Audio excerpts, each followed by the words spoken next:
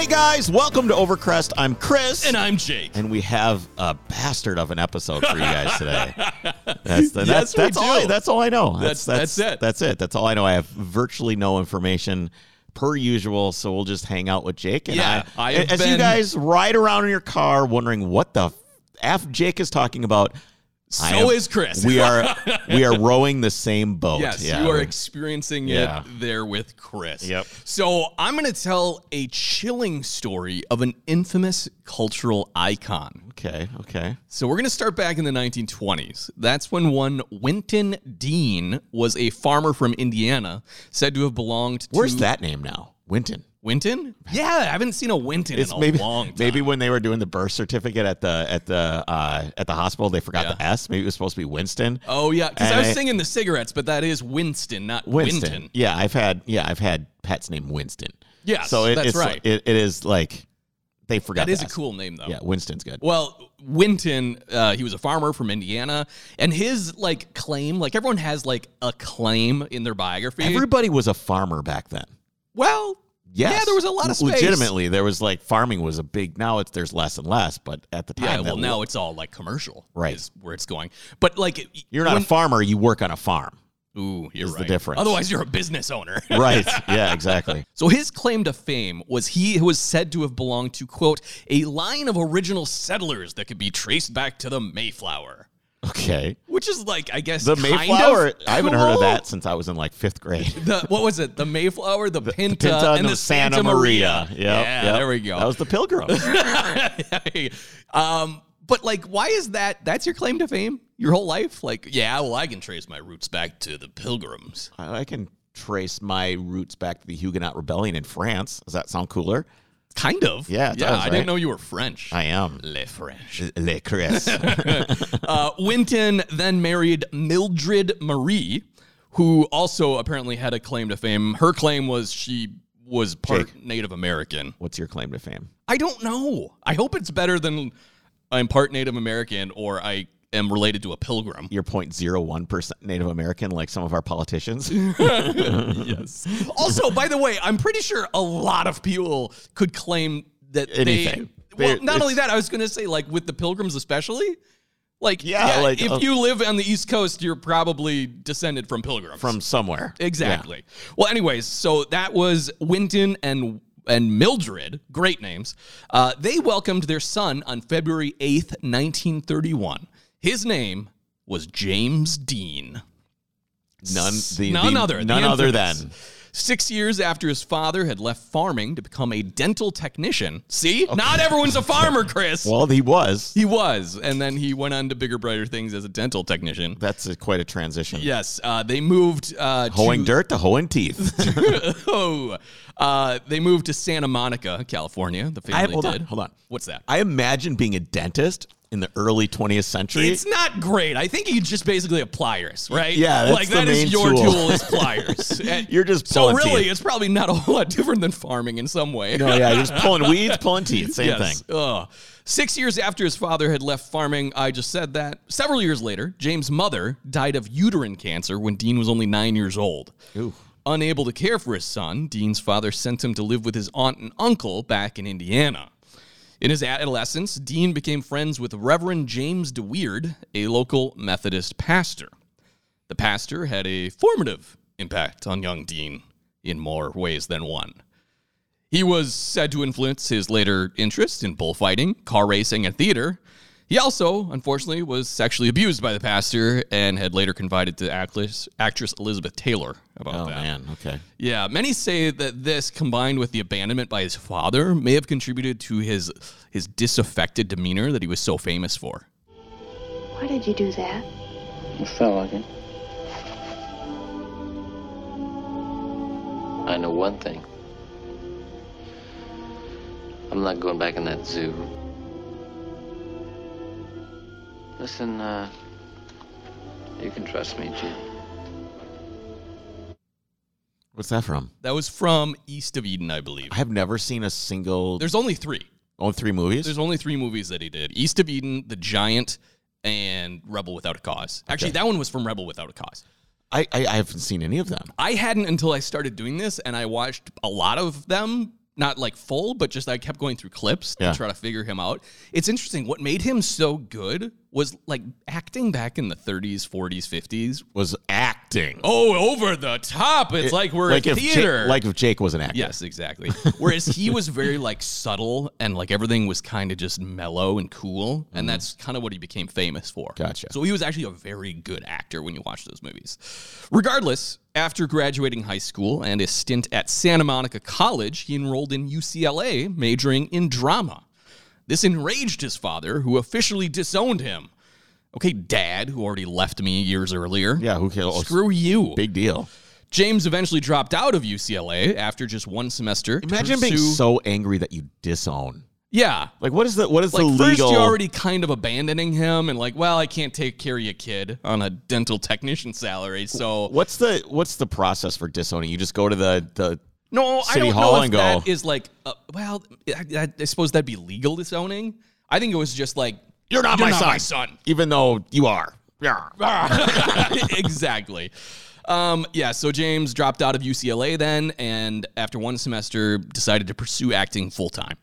While struggling to gain roles in Hollywood, Dean worked as a parking lot attendant at CBS Studios, where he met Rogers Brackett. What's that? Rogers Brackett? Yeah. That's a guy's name. Okay. Roger has a lot of brackets. Yeah, that's what I was thinking. You can put shelves and stuff on. Yeah, no. That is his name. Rogers with an S, Brackett. How would it feel if you were Jake's? You were always the plural version of yourself. Everything is mine. That's Jake's. Jake's. You're the plural possessive version of yourself. Yeah, I like that. Yeah, great. Brackett was actually a director and became something of a mentor to Dean. He helped him later land his first starring role in a Broadway musical. And in 1951, following Brackett's advice, Dean moved to New York City. There, he worked as a stunt tester for the game show Beat the Clock, but was subsequently fired for allegedly performing the tasks too quickly. Tick-tock, tick-tock, hickory-dickory-dock, time to beat the clock. Time for fun has now begun, let's all play Beat the Clock. This is the height of game shows. Beat the Clock is brought to you by Sylvania. For half a century, a quality name in incandescent bulbs, fluorescent tubes and fixtures, photo lamps, radio and television sets, radio and television tubes, and electronic devices. Yes, for homes, offices, schools, and factories, Sylvania. A member of the Phoebus group, where we conspire with every other tube. Now here is America's #1 clock watcher, Bud Collyer.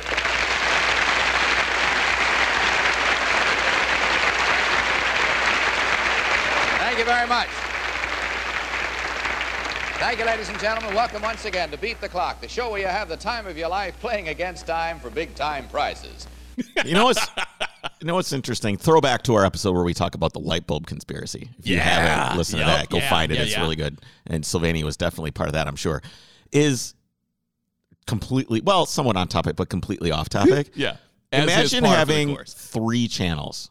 Yeah. And you choose. And they go off the air at like 9 p.m. too. Yeah, just all right, done with programming for the day. It's just the color bars. Yes. That's it. Well, no, it was just fuzz because it's all over the air. I don't think you even get color bars. You just nothing. They just turn the antenna off. Just static. Yeah. That's crazy. I know. It's so crazy. Well, you're going to watch this game show because that's just what you're going to do. Yes. But this was like the height of game shows in the early 50s. So it was basically like all these contestants. I mean, the formula hasn't really changed all that much on any game show. You're on the show to win money, and you have to go through like these weird tasks and stuff to win.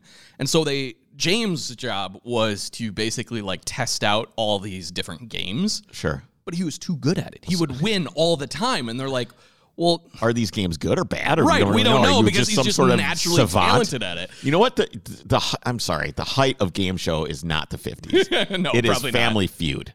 Yes. Is the height of game shows. Family Feud is... Steve Harvey edition? Yes. Oh, yeah. Phenomenal. He makes that show. Yeah, Price is Right's okay. Have you seen the documentary on the guy that beat Price is Right? Yes. Highly recommend it. Phenomenal. It's on Netflix. They had to change the entire way the game is structured. structured. Because the guy figured it out. He memorized every price. Yeah, it's fun. That is amazing. But anyways, back to James. James, I'm sorry, but you're just too good at this game, so we're going to have to let you go. Throughout this entire time, Dean had also become fully enamored in sports car racing and had become a regular spectator down at the local tracks. You know who else likes racing, Chris? The guys at Petrolbox. Yes. Petrolbox is a monthly service made specifically for the automotive enthusiast. Each month, they carefully select items, including tools, detailing supplies, apparel, garage gear, stickers, and publications to be sent right to your doorstep. It's a curated selection of the latest and greatest gear in the industry. You know what's interesting is you always get something that you don't need in the box. Well, here's what I like to hold say. on. Yeah. But I never need it right away. But you do eventually need it. But eventually I'm like, oh, I've got that thing from Petrolbox, that cleaner or that tool or the whatever. Yeah, or like the stepped drill bits. Yep. Oh, There's always something that you need. It's not something you need right now, but you will eventually use it, which is great. What I like to say is it's stuff I wouldn't necessarily normally buy at like the hardware store, but then I get to use it and I'm like, oh, this is great. Yeah. I love it. For sure. Yeah, so there's 2 different levels of subscription to choose from. The Petrolbox Basic costs less than $20 a month, while the Petrolbox Premium gets you even more gear for $39.95 a month. Check them out at mypetrolbox.com and be sure to use our code OVERCREST at checkout to get $6 off your first month. All right, so Dean found other odd jobs in television, performing on many early 1950s shows, such as Kraft Television Theater, brought to you apparently by Kraft Macaroni and Cheese. Wonderful. He also appeared on a show called Robert Montgomery Presents and the United States Steel Hour, which was the United States Steel Hour. It was an anthology series featuring dramatic performances sponsored by, you guessed it, the U.S. steel industry. So strange. Another show Dean performed on was the General Electric Theater, brought to you by, of course, General Electric. I just love this golden era of TV where there weren't commercials. Every show was simply produced by a company. Sure. It's very strange. It's like PBS now. Like if you watch like Nova or something, it's like brought to you by Coke Foundation or something. Yeah, but it wasn't called Coca-Cola's Nova. No, Coke, K-O-C-H, Coke, the trucking company. I gotcha. Yeah. Yes, I mean, it's kind of like PBS is now. Yeah, you're right. Okay. Dean's big break, however, came in 1953 when director Elia Kazan was looking for an actor to play an emotionally complex role for a screenwriter, Paul Osborne's adaptation of John Steinbeck's 1952 novel, East of Eden. It's the decade's most daring novel. Such startling characters. Such untamed emotions. Now it's the frankest motion picture ever made. The frankest? Frankest. Listen to that. Wow. Yeah.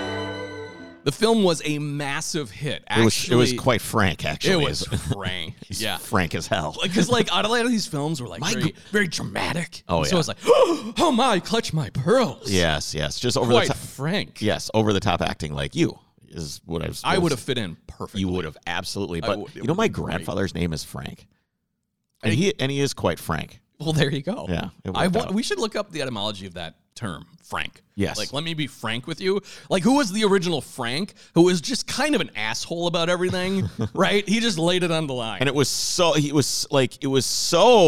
frank. Yeah. That now everything you couldn't is use frank. the word blunt anymore. You had to use the word you're right, frank because it is blunt, but Frank was so blunt that now it's Frank. All right, you want to know? Yeah, I do. All right, so in 1300, it means free, liberal, generous, or outspoken, from the Old French franc.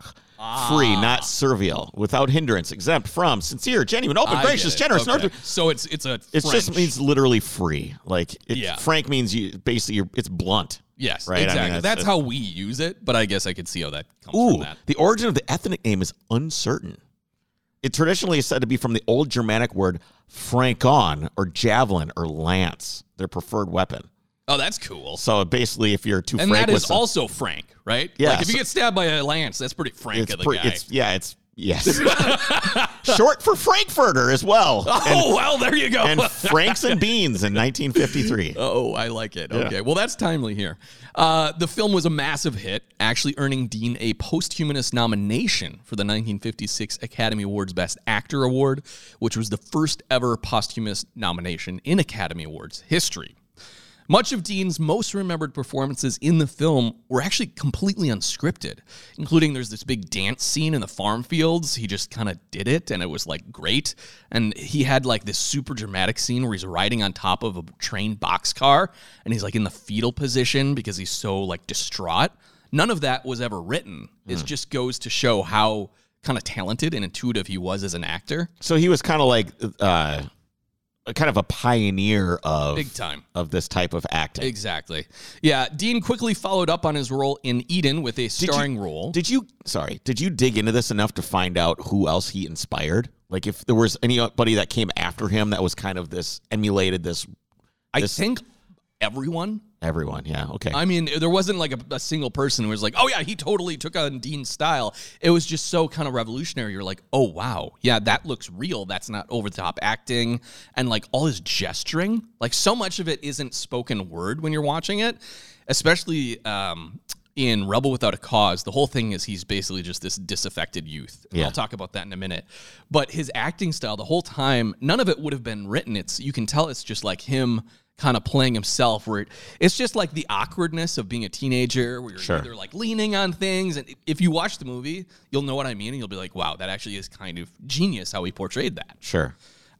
He followed up his role in Eden with this starring role as Jim Clark in Rebel Without a Cause. The film was iconic in its first ever accurate portrayal of teenage angst, dealing with tough themes such as juvenile delinquency. In fact, the film's release in the UK was X-rated.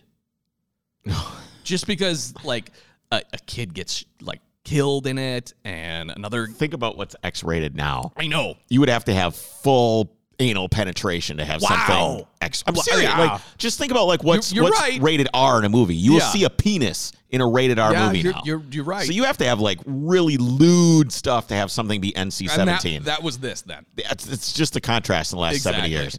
James Dean was immortalized in I bet there was no swearing in the movie. Was there? There was a little bit. A little bit? A little bit. Ooh. I think that's also why it was pretty risque. Yeah. It's quite frank. It's actually a great movie. I want to watch that entire movie because it's really good. Frankly, I do too. Frankly. James Dean was immortalized in his role as Jim Spark, affectionately earning him the nickname of Jimmy Dean. Taste for yourself why Jimmy Dean is America's favorite sausage. I looked it up, by the way. There's no relation. No. Just had to throw that in there because I'm sure there were girls that called him Jimmy, though. Hey, Jimmy. Hey, Jimmy. Oh yeah, he was prolific. Oh, I'm sure. Yeah, Did he have any kids? No, he was 24 when he died. Yeah, but birth controller wasn't. True. No, what's interesting is he swung both ways too. Oh, really? He was popular with everyone. I see. Yes. Following Rebel Without a Cause, Dean wanted to avoid being typecast as a rebellious teenager like Cal Trask or Jim Stark, and hence took on the role as Jet Rink, a Texas ranch hand who strikes oil and becomes rich in Giant, which was posthumously released in 1956.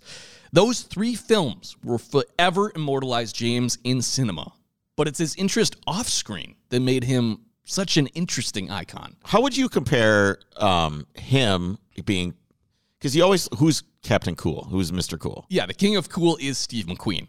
There are a lot of parallels for sure. I think James is because he was so young, right? Right. That's what makes it different in my mind. And he didn't do his breadth of work isn't as big because he didn't survive long enough. Exactly. Okay. Yeah.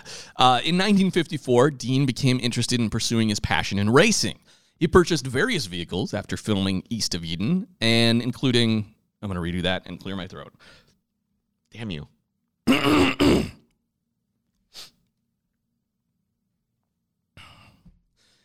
He purchased various vehicles after remember filming. to stay slow. Yes. Because as the you're right, it's going. As the episode goes on, you're very fast. He purchased various vehicles after filming East of Eden, including a Triumph Tiger T110 and a Porsche 356. Just before filming began on Rebel Without a Cause, he competed in his first professional event at the Palm Springs Road Races in California on March 26, 1955. Dean achieved first place in the novice class and second place in the main event. His racing continued in Bakersfield a month later, where he finished first in his class and third overall. I think of so he bought a 356 brand new probably. Yep. Now buying like a Porsche or any sports car, you see them, I don't even blink. It doesn't even cross my mind. I go, oh, there's a giant fat sports touring car, right? Yeah. It doesn't even register with me. Think of how it takes for a car to register with me. It has to have a real sense to it. It has to really impact me. It has to be really different. Here's the other thing. But back then, right. back then, these were so different. Very uncommon. Very rare. Most people don't even know what a Porsche is back in the 50s. And you have to keep in mind what just got done, 10 years earlier. Oh, right. World War II. So with German the cars. Nazis. Yes, they were very rare.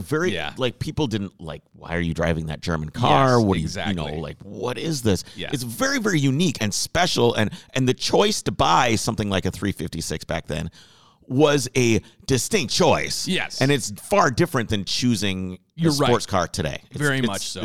It's much different. Yeah. James would go on to become a notable name on the amateur racing circuit, kind of paralleling his popularity on screen. Dean had actually hoped to compete in the Indianapolis 500, but his filming schedule made it impossible. So, you have to qualify for the Indy 500, right? Right. So, apparently, though, he was that good where he was considering it, which is very interesting. James once was quoted as saying... Easier to be good back then. True? I think it was... Less competition? Less competition. The cars weren't as fast. They weren't as good as they are. Yeah. And it didn't take as much money. It was a little easier to get into. There's a lot. That's a good point. Yeah. It is interesting. James was once quoted as saying, "Racing is the only time I feel whole." Dean's final race occurred in Santa Barbara on Memorial Day, May 30th, 1955. However, he was unable to finish the competition when his 356 blew a piston. Okay. Which is, pushing that thing, I guess. How do you blow a piston? I don't know. I don't think that's the correct. I'm sure it's not. I think that just means you blew up your motor and your crankcase shot the piston out the side. That is what I'm kind of anticipating. His brief racing career was then put on hold when Warner Brothers barred him from all racing during production of The Giant. They're basically like, hey, look, we know you're doing all this racing on the side, but we don't want production to be stopped if you get injured or something. Right. Dean had finished shooting his scenes and the movie movie was in his contract. Oh, big time. Yeah. It was, yeah. So as soon as Dean finished shooting the scenes for the movie and it was in post-production, he decided to get back on the track. With his newfound wealth from his latest film and in anticipation of returning to SCCA competition, Dean traded in his 356 for a brand new Porsche 550 Spyder on September 21st, 1955 at Competition Motors in Hollywood. That thing is basically the Carrera GT of its time. Chris, I never realized just how special these cars were. Well, we had the best... So we had an episode where we did the best four-cylinder engines of all time. Yes. And there is a... The Furman 4Cam was built for this car. It is a very special... If you haven't listened to that episode, go back and find it. Best four-cylinder engines of all time. We'd have an interview and talk all about that motor because it's our number one of the best four-cylinder engines of all time. It's extremely special. Yeah, let me tell you how just intricate that thing is. First of all, Porsche produced only 90 550 Spyders from 1953 to 56. There's only 90 that ever existed. Wow. The car featured a steel tube frame chassis and all aluminum body panels. The first 550s produced actually used the 356's previous Volkswagen Drive Flat 4. Do you know how much these things cost? New MSRP? No, I don't. I'm going to find out while you're talking. You should do that. Yeah, even though this engine produced only 70 horsepower, the first prototype 550 won its first race on the famed Nürburgring, and then it, along with the second example, Type 550-02, scored a 1-2 finish in its class at the 24 Hours of Le Mans. Preceding their initial success, Porsche engineers set about improving the car.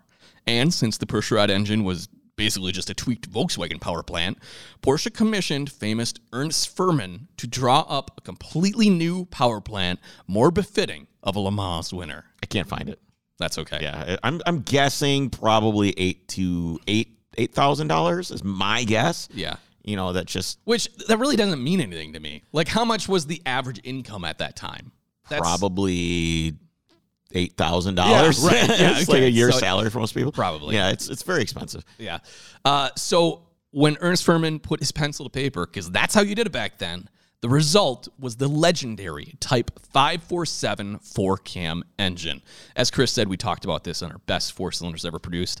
This incredibly complicated roller bearing equipped quad cam engine took a skilled mechanic 120 hours to assemble, with timing alone taking 8 to 15 hours. With this new high-revving... gear driven and shims. It's all gear, yes, yeah. With this new high-revving 4-cylinder, the 550 quickly established its dominance in the 1.1 and 1.5 liter classes on racetracks around the world. I didn't realize how small displacement this thing is. Yeah. A 1.1 liter version and a 1.5 liter version. It revs, though. Yeah. It's supposed to, anyway.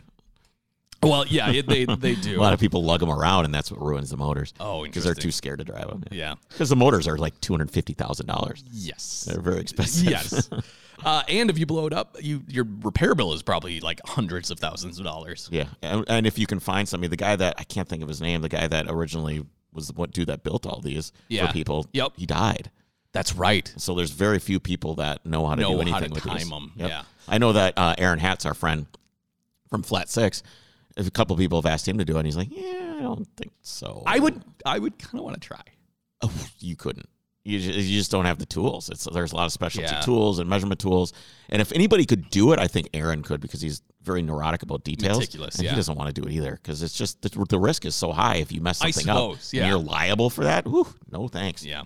Well, let's take a moment here to talk about our sponsor, Oberk Car Care. Have you ever wanted to polish or detail your vehicle? Have you ever wanted to polish or detail your Mercedes that has been sitting around for 30 years? I saw this. So you used Oberk and went to town on the Mercedes. Yeah, yes, I did. And it's actually shiny. I saw that. It looks really good. It does look pretty good. If you get close, you can see there's just scratches throughout the paint. Right. It's like somebody used steel wool to clean it off or something. Oh, that's not good. But I went through it with cleaner wax, and then I used like step 1. Yep. Because I don't want to overdo it, because I want it to still look kind of shitty at the same time. You just wanted it not to be gray. Well, the problem is that the paint had absorbed so much dirt. Oh. Like if you touched it, you were permanently stained it with your finger, because it was just such a flat, porous surface. So now that I polished it with the Oberk, it's much better, and you can actually touch the car without staining it. So it works really well. It's easy to use. Yep. It's a 2-step process. Highly recommend giving it a shot. I think we have a coupon code. We do. Yeah, you can get 20% off your order at oberkcarcare.com when you use the code OVERCREST. I have to polish the glass too. Have you ever polished glass? No, how do you do that? I ordered a kit on their recommendation, because Oberk doesn't have anything. Okay. But they said I was supposed to try this product or whatever, to try them with a rayon polishing pad, because the windshield on the Mercedes is destroyed. It's not even great to drive at night. It looks like you've got Vaseline on your glasses. It's good. So I'm going to try and polish it. But I didn't know you could even do that. I didn't either. They're great guys. Highly recommend. They've been supporting the show for forever, supporting Overcrest. Please head over to their website, use the coupon code Overcrest. Yeah, very easy to remember. How long have we been doing this, Chris? Yeah. What is the code? It's always Overcrest. Yeah. Yeah, it's great stuff. Removes the guesswork from polishing and detailing, and it does kind of bridge the gap between enthusiasts and professional grade products. We all use detailing products. You're right. We all use them. We all polish stuff. It seems like buy every stuff from the month. people that support stuff you want. Yeah, and I was going to say, it seems like every month they're releasing another product too. They're growing. They're a local company. Yep. They're fantastic. Head over there and check them out and order stuff from them. Don't buy stuff from people that are making stuff in other countries, in China and stuff. It's local. It's here. They support the show. They come on the rally. They're real guys, and highly recommend. Absolutely. Do it up. All right, let's get back to it. As soon as James Dean drove his new 550 off the lot, he called up George Barris of movie car fame to customize the Porsche. Ooh. So George Barris did like the original Batmobile and that sort of stuff. He gave it a tartan upholstered seats, 2 red stripes over the rear wheels, and painted the number 130 on its doors, hood, and deck lid. What was 130? Was there any significance? Not to that I could find that. Okay. What is significant, though, is the name Little Bastard was later painted on the rear deck lid by master pinstriper Dean Jeffries. Well, he got disowned, so he's kind of a little bastard himself. Exactly. The name was somewhat of a running joke, first coined by Bill Hickman, who was Dean's stuntman and dialogue coach on the set of The Giant. Which I don't know how that's really a joke. I guess he had to be there. But yeah, it was in reference to James himself. Yep. Being a stuntman, Bill was naturally something of a car guy himself and offered to help Dean prep the car for its inaugural event, the Salinas Sports Car Race. Once the car was subsequently outfitted, the original plan was to trailer the 550 to the event, but Dean's mechanic, Rolf Wutherlich, suggested Dean should drive it to Salinas to break in the engine and get used to the way it drove. It's a brand new car. You have to kind of break it in, right? Right. Which, by the way, if you're a Porsche specialist specializing in the fairly rare for the time German manufacturer, how great is the name Rolf Wutherlich? Very good. Very good name. Really appropriate. I trust that guy. 100%. Yeah. I did look into it after the fact. He was actually from the Porsche factory. Of course. Yes. Nevertheless, on that Friday, Wutherlich rode next to Dean in the 550 with Bill Hickman following behind with his truck and trailer. Did you know that you could buy James Dean's Porsche 550 Spider as an NFT? Quote, you can only do so much with a physical car, but as an NFT, you can take it anywhere you want. Oh, my God. Make it stop. I know we've talked about it before. I do not get NFTs.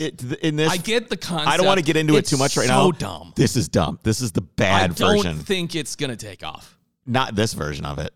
I know some of it is, but it's so not dumb. This. It's so dumb. It's so dumb. All right. So imagine buying this Imagine buying this NFT and your computer crashes. Yeah. Yeah, just the curse all goes all the way into your computer. And yes, we'll get to the curse here. Good point. I like that. It wasn't long before the convoy was pulled over for speeding and issued tickets. Excuse me, sir, do you know how fast you were going? Hey, wait, aren't you that guy, James Dean, the rebel without a cause? Okay, yeah, the speeding makes sense now. Anyways, here's your ticket. All right. So Dean continued to wring out the Furman engine as he barreled down Route 46 at an estimated 85 miles per hour. The time was 5:45 p.m. As it was the end of September, the sun was already low on the horizon, and the silver little Porsche must have been hard to see in the glare as it raced towards the intersection. Donald Turnipspeed was a 23-year-old Navy veteran. Excuse me? Donald Turnipspeed. Yes, his last name is Turnipspeed. Like a turnip that's very fast. Or he's turning up the speed. Nope, I like to think of the vegetable that is speedy. Okay. Anyways, he was a Navy veteran and student at California Polytechnic State University, driving his Ford Tudor. He was making a left onto Route 41 when the unseen impact of the 550 Spider sent the Ford skidding almost 40 feet down the road. The Tudor skidded 40 feet down the road? Yes. Okay. Dean's mechanic, Rolf Wutherlich, wasn't wearing a seatbelt, and with the low dash of the 550, the impact ejected him from the car over Donald's Ford. James Dean wasn't so lucky. The impact crushed the aluminum roadster with Dean trapped inside. It went on to roll several times end over end and land in the opposite ditch. Reports say that James died in the ambulance on the way to the hospital, but I'd like to think it happened in an instant. I would think so. Dean was pronounced dead on arrival at the Paso Robles War Memorial Hospital at 6:20 p.m. Ladies and gentlemen, we have just received a special news bulletin. One of Hollywood's brightest young stars was killed early this evening along California State Highway 466. The head-on collision took the life of James Dean. Famed contemporary Humphrey Bogart had this to say about Dean's death. Quote, Dean died at just the right time. He left behind a legend. If he had lived, he'd never have been able to live up to his own publicity. And as harsh as it sounds, he may have been right. Dean himself was famously quoted as saying, "What better way to die? It's fast, and it's clean, and you go out in a blaze of glory." Ironically... But maybe at like 75 years old. Yeah, not 24. Yeah. Ironically, while filming The Giant, Dean filmed the following PSA. Speaking of racing, have you ever been in a drag race? Are you kidding me? I just thought I'd ask. No, gym races in the tradition, you might say. Real racing cars, real tracks. How fast will your car go? Oh, an honest miles an hour. Clocked, it run about 106, 7. You've won a few races, haven't you? Oh, 1 or 2. Where? Well, I showed pretty good at Palm Springs. I ran at Bakersfield. Jimmy, we probably have a great many young people watching our show tonight, and for their benefit, I'd like your opinion about fast driving on the highway. Do you think it's a good idea? A good point. I used to fly around quite a bit, you know. took a lot of unnecessary chances on the highways. And I started racing, and now I drive on the highways. I'm extra cautious, because no one knows what they're doing. Half the time, you don't know what this guy's going to do with that one. On a track, there are a lot of men who spend a lot of time developing rules and ways of safety. And I find myself being very cautious on the highway. I don't have the urge to speed on the highway. People say racing is dangerous, but I'll take my chances on the track any day than on a highway. Well, Gig, I think I'd better take off. Oh, wait a minute, Jimmy. One more question. Do you have any special advice for the young people who drive? Take it easy driving. The life you might save might be mine. How, like, chilling is that? Yeah, for sure. It's just... here's the thing. You don't have to be going that fast in a 550 Spider to die. No, the thing was a tin can. I mean, if he was going 60 and hit that tutor, he's dead. It still would have been so done. How do they know how fast they estimate he was going? 85, 90. Okay, that's not even that crazy. No, that's in a desert highway. Yeah. So the intersection of State Route 46 and State Route 41, where James Dean died, was renamed James Dean Memorial Junction. However, the actual accident location is approximately 100 feet to the south due to road realignment. So while the world mourned the young star, the story is far from over. What happened to the guy that killed him? Did he survive? He did. He had basically no injuries, and the world kind of hated him. Yeah, I'm sure that was tough to live with. Yeah. There was a really cool, as I was doing a lot of research, there was this really cool short produced by some production company where it was Donald Turnip Speed going back to the intersection, and he's like 80 years old, and James Dean comes in as a ghost with his car and sits down, and they have this conversation. Oh, weird. It was really interesting and good, actually. Like, Turnip Speed apologized to Dean, and Dean's like, I should apologize to you. My life ended, but so did yours, or something like that. Yeah, because apparently it was bad for this guy. So while the world mourned the young star, the story is far from over. You see, the circumstances surrounding the 550 are downright spooky. Many claim the car itself was cursed. Before the accident, after getting the car painted, Dean met actor Alec Guinness, a.k.a. Obi-Wan Kenobi, outside of a restaurant. Ben Kenobi? Boy, am I glad to see you. The Jundland wastes are not to be traveled lightly. The original Obi-Wan Kenobi? Yeah. Okay. Alec, took one look at Dean's 550 Spider and told him that the car had a sinister appearance. He told Dean, quote, if you get in that car, you will be found dead in it by this time next week. 7 days later, Dean had his accident. I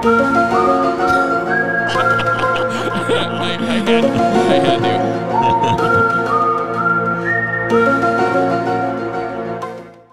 The curse of Little Bastard 550 only gets weirder from there. Various accounts claim that anybody associated with the car is at risk. Has Alec ever said anything? Did he ever comment on? Not that I found. No. Okay. Because you don't want to be like, yeah, I was right. Yeah. Or that, he cursed him somehow. I wonder if he walks around people he doesn't like being like, that guy's going to be dead next week. And just all of a sudden, hoping that the guy, mortal enemies or some producer that slighted him. He's like, next week by this time. He was friends with Dean. I know. Yeah, well. Various accounts claim that anybody associated with the car is at risk of being harmed. While Dean's mechanic, Rolf Wutherlich, survived the accident with a broken jaw and hip, he too would be involved in a crash in his own vehicle only a few years later. Meanwhile, George Barris, who customized the 550 originally, bought the wrecked remains of Little Bastard for $2,500 to salvage for parts. While unloading the car from the trailer, the car slipped and broke both of his mechanic's legs. Jesus. Barris went on to sell usable parts of the wreck. The engine was put into, oddly enough, a Lotus 9 race car, and the transaxle was sold to one Troy Lee McHenry for use in his Porsche race car. As fate would have it, both men had entered the same race and both crashed. Schrid was seriously injured when his car suddenly locked up and rolled over while going into a turn. Troy Lee's Porsche went on to hit the only tree on the racetrack in the very first lap of the 1956 Pomona sports car races, killing him instantly. Otherwise known as Pomona, but go ahead. Pomona. In light of all these events, Barris had become understandably wary of the little bastard's remains, though he did proceed to sell the 2 tires from the car, which had been unscathed in the accident. However, soon after he sold them, the otherwise new tires simultaneously blew out, causing the new owner's car to run off the road. Both of the tires blew at the same time. Yeah. Barris had kept the remaining wreckage in his shop, where it caught the attention of 2 would-be thieves. One of the thieves' arms was sliced open trying to steal the steering wheel, while the other was injured trying to remove the blood-stained tartan seats. Ooh. Due to all the incidents involving the little bastard, Barris decided to hide the car, but was convinced by the California Highway Patrol to lend the cursed heap to the highway safety exhibit. They want to show it off. Everyone slow down. Hey, this is what's going to happen to you. Yes.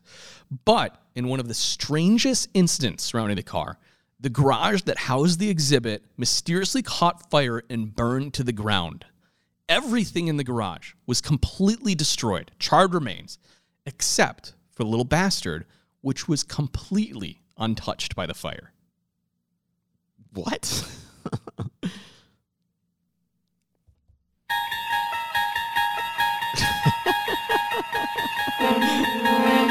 All right. The next exhibit at a local high school ended abruptly when the car, who was bolted and affixed to a display, mysteriously fell and crushed a nearby student, shattering their hip. The curse continued when the little bastard was being transported and the truck carrying the car lost control. Get this. The driver of the truck fell out of the cab while it was still moving. The wrecked 550 then dislodged from the flatbed and landed on the driver on the road, crushing him. Dead. Yep. The car goes out of control. Somehow you bail out and the car falls on top of you. And then Stephen King found all out about all of this and wrote Christine. Yeah, Christine was actually based on a different car. I know, but the concept of the killer car is... exactly. No, but did you know Christine was based off of a real event, this car? Oh, no, I didn't. It's a Ford that somehow led to multiple murder-suicides with all its owners. Ooh. Yeah, that might be another story. Yeah. After this, the car fell off 2 more transport trucks while traveling on the freeway. Stop transporting me! Right? Leave me alone! Either no one knows how to use load binders and straps, or this thing really was cursed. Finally, the Porsche is rumored to have disappeared from a sealed boxcar in 1960 while en route from Miami to Los Angeles. Some believe that Barris, ever the showman, fabricated that story as a way of keeping the car's mystique alive, and he still has it somewhere. However... Is Barris alive? I don't know. I'll look up. But get this. In 2005, collectors offered a $1 million reward for information of the whereabouts of the wreckage of the little bastard, and no one came forward. So if he had it somewhere tucked away in a basement, don't you think he'd be like, for $1 million, here it is? Right. I mean, some people don't need money. Yeah, you're right. He passed away in 2015. Okay. So it was in 2005 when they offered $1 million. So, yeah. That isn't to say that every part of the car has gone missing, though. Remember Troy Lee McHenry, who bought that car's transaxle? Well, after... That was recently, right? Well, yeah, I'm going to get to that. Oh, okay. But this was the guy who bought the transaxle right away and then crashed into the tree. Right. Yes. After McHenry's death, his wife sold his cars and parts to a Piedmont-based Porsche collector named Jim Barrington. The transaxle traded hands a few more times before popping up on eBay just last year. At the time of auction, classic car authenticator Miles Collier was skeptical that it had much value. Quote, aside from its identity as a useful spare transaxle for a 550 Spider, which is worth about $15,000 on its own without the Dean connection, it has no significance at all other than its connection to James Dean. That seems pretty significant, though. It was. On May 21st, 2021, it sold for $382,000. What do you do? Do you make a coffee table out of it, or what do you do? No, it was purchased by the Haunted Museum in Las Vegas. Oh, okay. Where you can now go buy a ticket to see it. No thanks. Right? No, I'm not going to see this. No, it's going to fall off the pedestal again. Oh, yeah, I'm just waiting for the next headline where someone in Vegas... I wouldn't even FaceTime someone. You know there's going to be a headline where someone in Vegas is reported to have been maimed by the damn thing. Nope. Yeah. Regardless of whether you believe in the curse of the little bastard, it's hard to ignore its lore. The 550 Spider and James Dean will forever be linked as icons of a bygone era. We don't get stories like this anymore. I don't know what's like. Why isn't there any like mystery in the world? I don't know. I think, there's a saying about how time needs to go by before a good story is made. That's true. I mean, it took took 60 years, 70 years for this story to come to the point where it is today. Right. I mean, otherwise it's just a newspaper article about somebody dying. Exactly. So that's a good stories of today are still being written. Great job, Jake. I had fun. And that's all we have time for today. Yeah, I just want to remind everyone, this is being released earlier than you're hearing it now for our Patreon Drivers Club members. Yes, absolutely. Putting pressure on me to edit this right now. I like that. That's wonderful. Yep, exactly. So head over to overcrestproductions.com, click on the little link that says Drivers Club, and for as little as $5 a month, you can support the show, get exclusive content, get early releases, early access to merch, which has been ordered. Yeah. It has been ordered. Yes. It's been a long time coming, and we're really excited. Yeah. So everybody that's a Drivers Club member is going to have early access to that. And it's limited stuff. So if it sells out and you're not a member, too bad. Exactly. You missed the boat. All right, guys. We will see you next week, and I will leave you with this classic song by the Eagles, James Dean.